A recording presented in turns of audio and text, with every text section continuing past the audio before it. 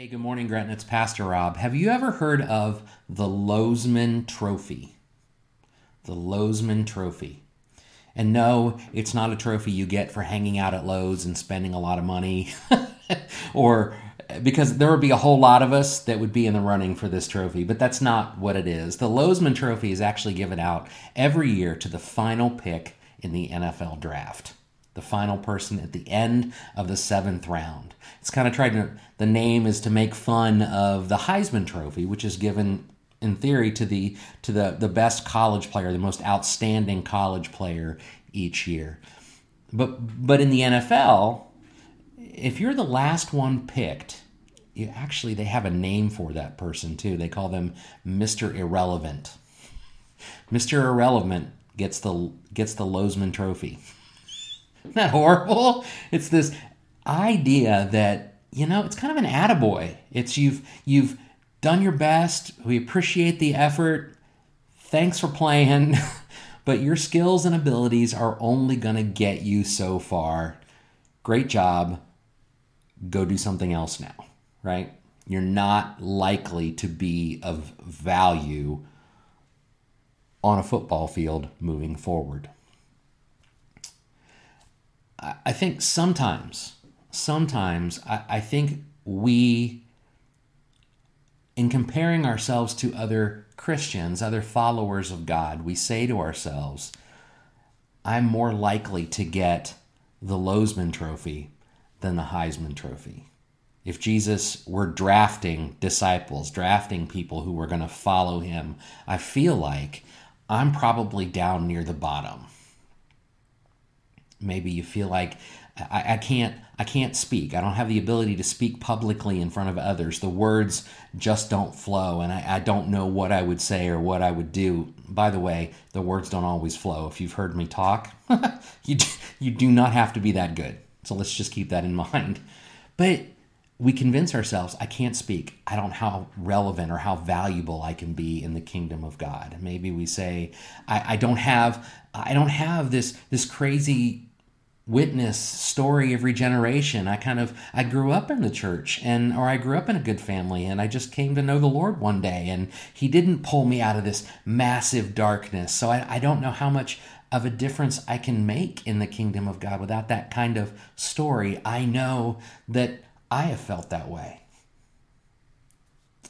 I don't have what it takes maybe to represent Jesus well. I'm too messed up. I keep making mistakes. I'm far from perfect. Jesus, I'm sure, is drafting. He's picking the best disciples in the first rounds, and I'm just lucky to be tagging on at the end. And honestly, I don't expect to contribute much to the kingdom of God. It's unlikely that I'm going to be the disciple that Jesus wants me to be, or that I see others being. I'm lower in the draft order. And comparing ourselves to other human beings that way is kind of part and parcel what it means to be human, right? We all do it on some levels in some ways. The thing is, in the kingdom of God, as Jesus calls his disciples, there is no draft. There is no Mr. Irrelevant. There is no Lozman Trophy. There is no attaboy. Your abilities are only going to get you so far. Being relevant in the kingdom of God, being a disciple of Jesus, requires only one thing. It requires a willingness to go where the coach puts you. A willingness to do what he's calling you to do in that time and in that place, and with whatever skills and abilities you think you have, which, by the way, is usually an undersell compared to what Jesus can do with them, and trusting that he will get you where you need to go and that he will make you relevant in his kingdom by trusting him. Over the next 6 weeks, we're going to go through a series called Unlikely Disciple. And it's the story of Peter, the Apostle Peter, and his ministry, his life and ministry as a follower of Jesus Christ. Peter was truly an unlikely disciple. He was, passionate, but he's also impetuous, didn't think ahead often, reactionary, rough, ill-tempered, But God chose him first, really. Despite all those things, or maybe because of them, chose him first among his disciples and molded him into a leader in his church. Peter, when Jesus came to him and picked him, was relatively young. He was a young man in his mid-20s, although likely a family man, had a wife and children, and a business he was a part of. He was a fisherman, had been a fisherman for, his family had been fishermen for generations. It's kind of in their blood. They knew how to do this job, and it's kind of their identity, who they are. It's how they make a living, right? Fishermen at that time were known to be not the slickest, not the most charismatic people in the world. They were workers, right? They were physically strong. They worked with their hands. They were literally weathered, right? They probably also came home every day smelling like fish, which doesn't help your social status at all, I would imagine. I know that when I was working in restaurants, I would come home smelling like smoke and grease and everything else under the sun. And for those of you who work in a factory, you know, you come home smelling like the factory and you need to get in the shower. So the idea of coming home smelling like something funky every day shouldn't be too foreign to most of us. But they were also, as fishermen, Peter was also likely uneducated, right? He'd been working since he was a kid. He likely had crude and blunt language. If you've ever heard the term, that guy talks like a sailor, it comes from a place. It comes from the truth that sometimes language is not exactly perfect or pristine at times in some spheres of our world. And so Peter was that. And likely James and John, who were also fishermen, who are also apostles, who are also among the first called. They were called the sons of thunder early on in Jesus' work with them in their ministry. That's probably because they said everything loudly and crudely, would be my guess. They didn't always have the right words. I mean, that kind of describes, I think, most of us at times. We don't know what to say or what to do. Well, Peter would have fit that. 100% would have fit that description when Jesus basically grabbed him off a boat and said, I have a job for you to do. But I think most people, and maybe even Peter himself, if they were writing a draft order for disciples, Peter would have been way down on the list, even if at all on the list. Again, in the kingdom of God, he was among the first because there is no draft order. If we look at Peter's original call, we see in Matthew chapter 4, verses 18 through 20, it says, Jesus was walking along the Sea of Galilee, he saw two brothers, Simon, who is called Peter, right? Which is important for us to understand. His original name is Simon. It's Jesus who names him Peter. So Simon, who is called Peter, and his brother Andrew, and they were casting a net into the sea, for they were fishermen. Because that's what fishermen do. Follow me, he told them, and I will make you fish for people. And immediately they left their nets and they followed him. When Jesus chooses to rename Simon as Peter, the word he chooses, and the word that's in the scripture here, is Petros. It's the rock. It's in Greek. It's the rock. It means a small pebble that's found along a pathway. It is insignificant and undistinguished from anything else around it. It's usually a bunch of pebbles, and it's just one of many. John, the Apostle John, in his gospel would later use the Aramaic word and say they called him Cephas. Jesus renamed him as Cephas, which also means a rock. Any old rock. Nothing special, nothing amazing about it. I think that describes most of us when Jesus finds us, right? We are just a rock. We are just somebody living life, trying to get things done, trying to make it through the world the best we knew how, making a living, caring for our families, arguing with our brother, being upset about the things of the world because that's human beings. That's how we are. But Peter recognizes something, and so do Andrew and James and John, all of these men. They recognize something. The coach has called them. And so they say yes. They recognize something in Jesus that's different from the rest. If we stopped there, if we stopped at reading Matthew's account, we could discern that there were no doubts involved. There were no concerns, no doubts about their worthiness, no doubts about their ability, no doubts about what they could or couldn't do in the kingdom of God. Could they be relevant disciples? Could they be the people God is calling them to be? They had their doubts. If we look at Luke chapter 5, which is where we're going to spend most of our time today, Luke chapter 5, verses 1 through 11, we see that maybe Peter and the other apostles are more like us than we like to think. It says in verse 1, as the crowd was pressing in on Jesus to hear God's word, he was standing by Lake Gennesaret. He saw two boats at the edge of the lake, and the fishermen had left them and were washing their nets. He got into one of the boats, which belonged to Simon, and asked him to put out a little from the land, and then he sat down and was teaching the crowds from the boat. As we see this beginning of this story, there's a couple things I want us to note. Jesus has been allowed by Peter, allowed access into Peter's life a little bit, right? He's letting him use one of his boats to go out. So we know that he trusts Jesus at least a little bit right now. He's gotten to know him some. And so he's letting him use his boat, and he's getting in a boat with him because he doesn't trust him enough to send him out without it, apparently. But he's in the boat with him. He's letting Jesus use his possessions. He's also allowed Jesus to access some of his free time. We know it's free time because the boats are at the edge of the shore, and the fishermen had left already. They've left for the day. They've taken up the nets to wash them and put them away. They're finishing up and ending the day, and they're going home to their families. And so Peter has chosen to allow Jesus to use his time and to use his boat, and giving him some access in something that would not honestly cost him a lot. It's not going to risk a lot for him. He's just saying, okay, this guy's got some things to say.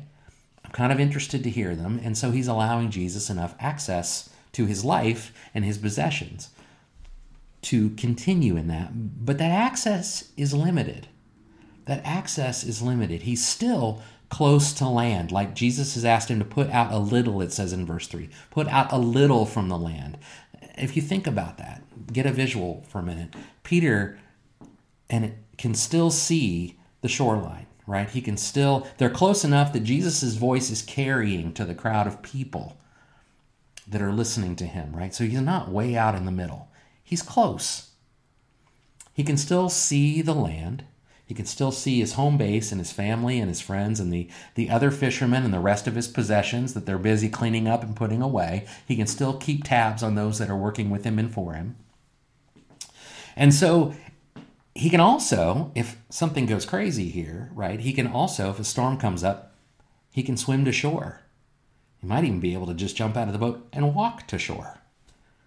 So he's taken some risk here, but not a ton. It's still pretty much in his comfort zone. He's comfortable with what Jesus is asking him to do because it doesn't cost him a lot and it's low risk.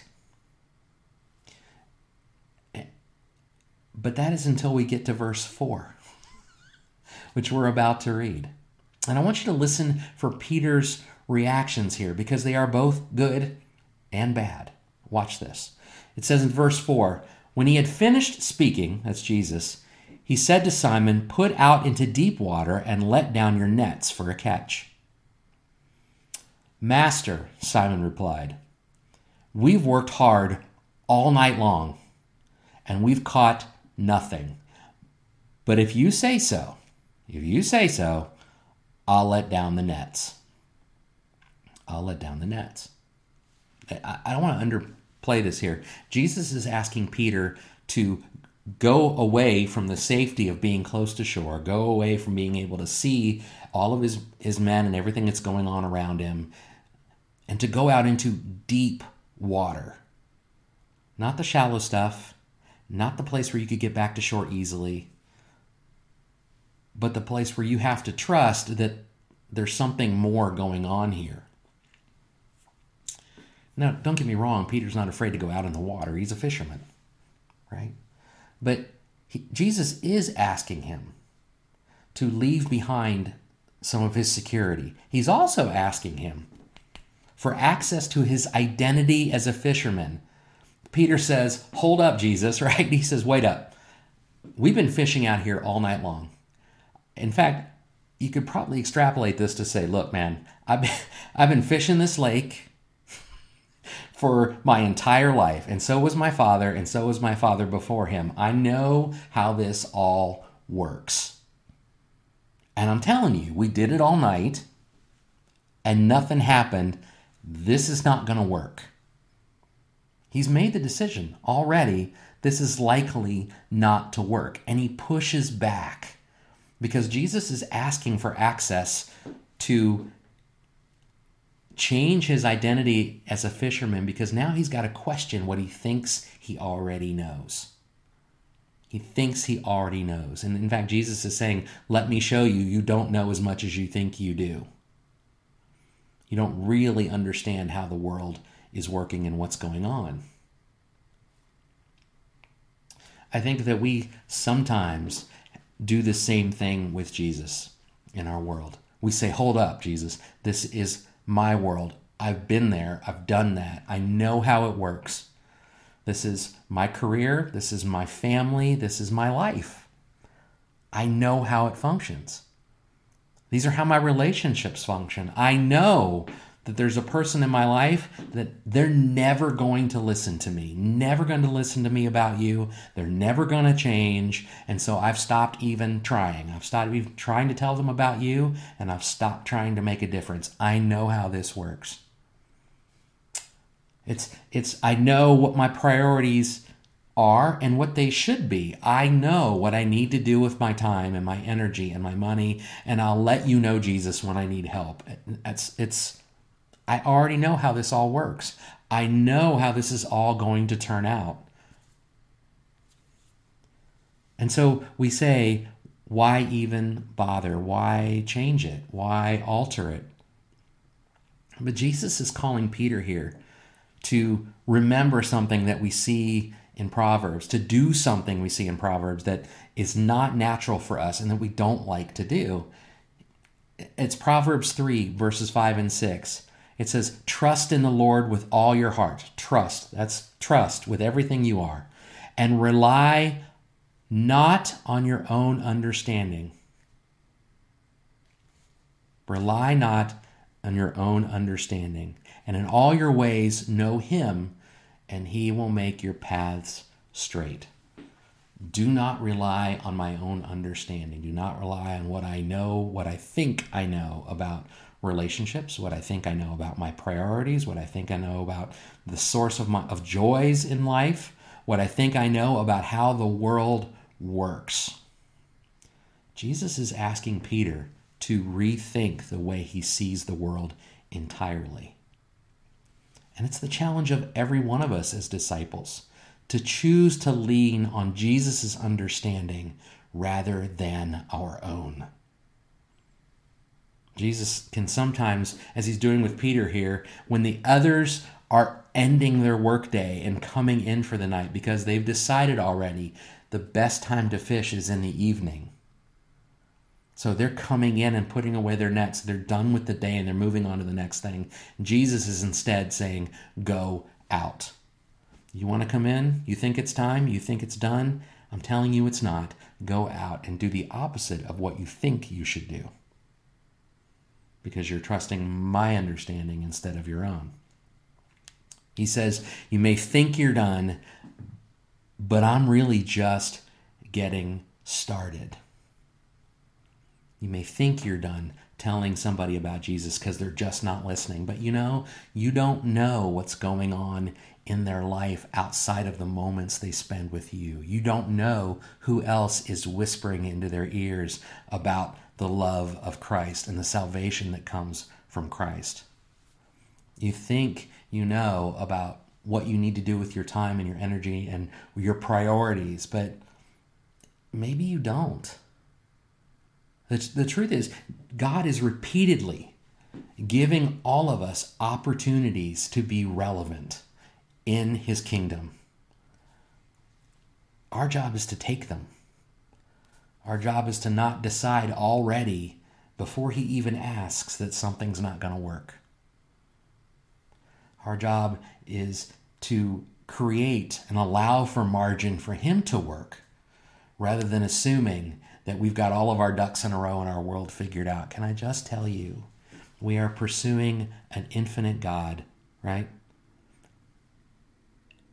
We have such a long way to go to come to a full understanding of him.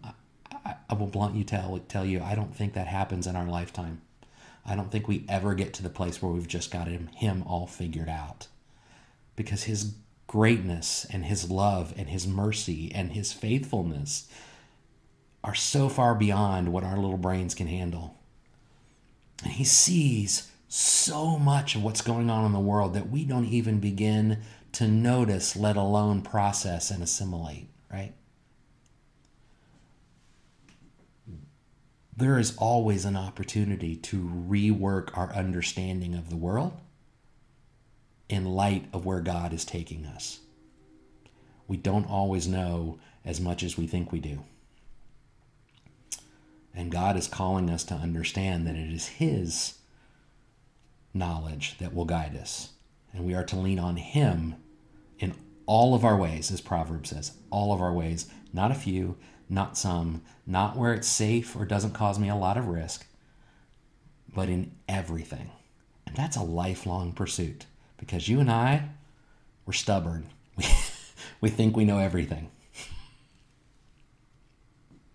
But Peter finds out something really quick here that we need to see as well, that when he's willing to obey, when he's willing to do what God asks him to do, not only are his wildest dreams fulfilled, but he's taken somewhere he never expected to go that is so much greater than the outcome he had already decided was the end of his relevance in the world and in the kingdom of God. Listen to this. It says in verses 6 through 11 of Luke 5, it says, when they did this, so when they threw the nets out as Jesus asked them to do, they caught a great number of fish and their nets began to tear. That means they were so packed they didn't know what to do with it, right? Their nets couldn't handle it. So they signaled to their partners in the other boat to come and help. And they came and they filled both boats so full that the boats began to sink. Now, wait a minute. Didn't Peter just say, we've already tried this, it's not going to work? It's time to come in. Jesus says go out, and something is completely changed. And then Peter, recognizing the error of his ways, says in verse 8, when Simon Peter saw this, he fell at Jesus' knees and he said, go away from me because I am a sinful man, Lord. I am not worthy of what I am witnessing here right now. This is way beyond my understanding. This is way beyond my pay grade. There are some things going on here that are scaring the daylights out of me. And then in verse 9 he says, for he and all those who were with him were amazed at the catch of fish that they had taken. And so were James and John, Zebedee's sons, who were Simon's partners. There's those other fishermen we were talking about. And Jesus says something here. He says, don't be afraid. Jesus told Simon, from now on you will be catching people. And then they brought the boats to land, left everything, and followed him. Don't be afraid. Fear of failure, fear of things being different, or fear of the unknown, which, by the way, as I was telling somebody the other day, I really think is the greatest fear we have in our world. Fear of the unknown. If I don't know how things are going to turn out, if I don't know how they're going to affect me and those I love, if I don't know what the results are going to be from my actions, the unknown leads us to not do anything. It paralyzes us because we would love to be able to see the outcome and make our decisions accordingly. There's a whole lot more going on in this world than we would ever care to admit or want to know. The unknown is a part of life. Jesus is the only known. He's the only one who knows everything. But this is a normal reaction. That's why Jesus says, don't be afraid, because they are understandably afraid. Afraid of what they're seeing, afraid of what it means, and afraid of where it might call them. Because Jesus calls them to leave everything behind and follow him. Everything. Leave the safety of home base, the safety of being close to the shore. Leave behind your understanding of how you think the world works. And follow him. This is still scary. Peter's thinking to himself, what have I gotten myself into? Right? I am not worthy. I am not able. And I don't know what to do with all this, right? I've got so many fish. My boats are sinking. I don't even know what to do with all of this. And by the way, when Jesus says to him, how confusing is this? When Jesus says to Simon, from now on you will be catching people. What is that? Right? This guy's been literally catching fish his whole life. And this is not, I promise you, anything that was on Peter's list that day when he said, when I go out with Jesus, this might happen. You're going to go catch people. Completely different result than he ever thought was humanly possible or divinely possible. I promise you that wasn't on his radar. Catching people. I've never done it. Don't even know what it is, maybe, he's thinking. But Peter is demonstrating for all of us who are unlikely disciples something extremely important here. We don't have to know how it's going to work. We don't have to know what the end result is going to be, because you know who does? Jesus. Jesus knows the end result. We just have to be willing to answer the call, and Jesus will work out the rest. I want to encourage you today to remember that if Jesus has called you to something, if he has called you to join his family, he's about to send you on a ride that you could have never predicted. If Jesus is calling you to engage someone in his name, to tell them about your Savior, it's not my place or your place to say don't do that. In fact, if Jesus has said to do it, do it. It may not work out the way you think it will. And you know what? That's fine. Because when we answer the call, it will work out the way Jesus wants it to. That is what it means to be his disciple. As unlikely as you may think you are to be that person, Jesus knows you can be. Jesus desires you to be. And the world needs us to be. May the Lord bless you and keep you. May his face shine upon you and he be gracious to you. May he grant you favor and may he give you peace. God bless.